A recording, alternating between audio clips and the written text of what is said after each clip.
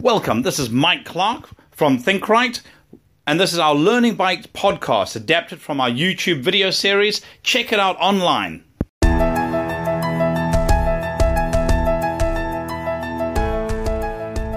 Welcome to Learning Bytes, short bites of information you get to apply immediately.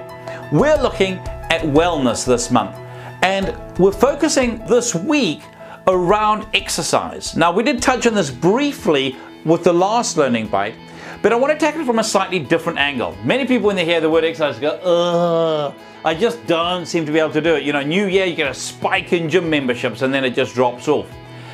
A key factor to keeping up good quality exercise is to have fun.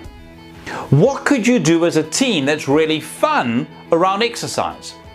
So some teams that we've worked with do planking for their morning meetings.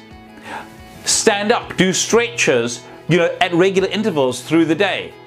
Could you make doing exercise fun as a team? Go for a walk as a team, as a group during lunch breaks. Is there a way of integrating it? Encouraging team members to go and do activities, maybe playing frisbee or doing running or something like that that gets people up and active.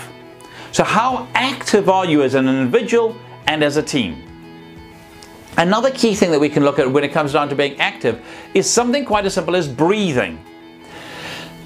There, I take a nice deep breath in and we let it out again. People in the West are very prone to do what we call shallow breathing. We sort of breathe in through our mouth or our nose, but if I overdo it, we sort of go, and we're only using the top third of our lung. A great exercise to try is to breathe very deeply in through your nose and hold it and then breathe out again.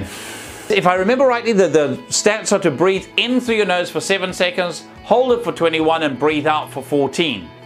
I can do the breathing in and the holding. I've never quite managed to get the exhale for the full 14 seconds. But here's the thing.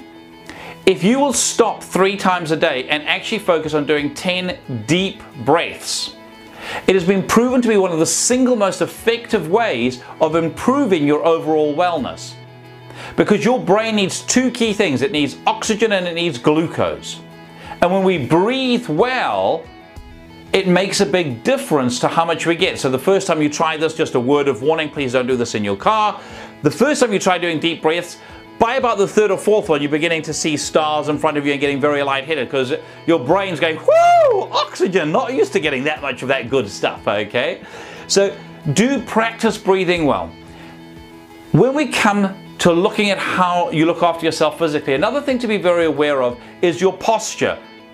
When you've got your shoulders back and your head up, you're giving your lungs the maximum capacity to be able to grow, to be able to breathe. Whereas when you've got your shoulders up, obviously that's squashing the capacity there. Also, when you bend your neck, it limits the amount of blood and oxygen that gets to go through to your brain. So having good posture makes a big difference. What can you do as a team that will make a really big difference that you could put in place that's fun and keeps you active? Because being active does make a big difference. Here's to your success. If any of this resonated with you and you'd like some help with it, do feel free to get in touch. Drop me an email at mike@thinkright.co.nz or 0272 987 523 or our website www.thinkright.co.nz.